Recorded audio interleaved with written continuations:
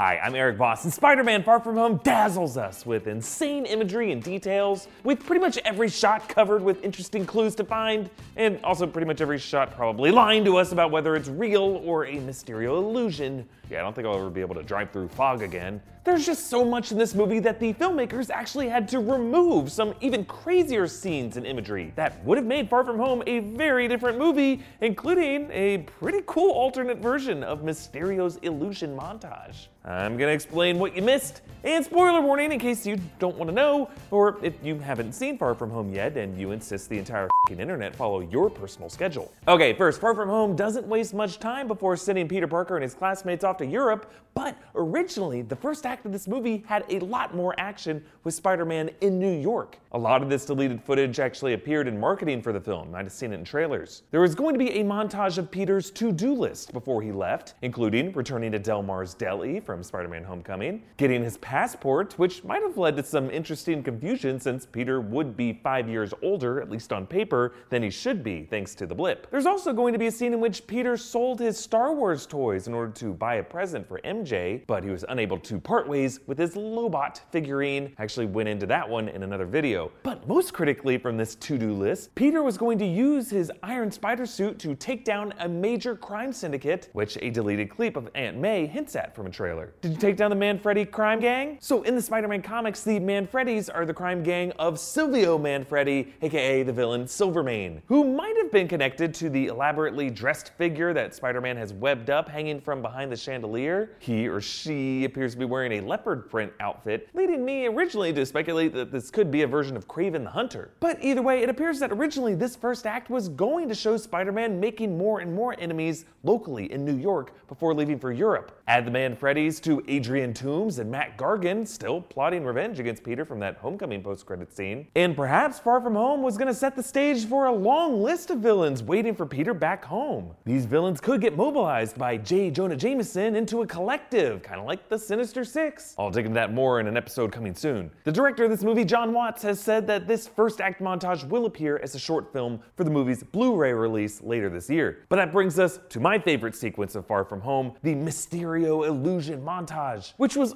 already packed with insanely trippy imagery, from a zombie Iron Man to Spider-Man trapped in a snow globe. But the film's visual effects supervisor said that their main priority here was to differentiate this sequence from Doctor Strange's Multiverse Magical Mystery Tour, and that crafting the montage was one of the most complicated processes of the production, and that lots of alternate surreal imagery had to be removed. This included a fight in which the cape of Mysterio creates a monster that attacks Spider-Man, who would be running on a giant chessboard and later on giant piano keys. He said that there was also a deleted shot of masks of various sizes and a giant spider in a spider web attacking Peter, and that this got to be 75% completed before it was dropped, and thank God, because that shit would have redirected my eyes to the floor and made me miss every Easter egg left in the film. If only all spiders could be just illusions. The VFX supervisor also pointed out one cool Easter egg that actually stayed in, though the camera movement makes it really hard to see. I did catch part of it in my full movie breakdown, go check that out, but at one point you can see Spider-Man standing on a stone base of Captain America's shield, and apparently surrounding him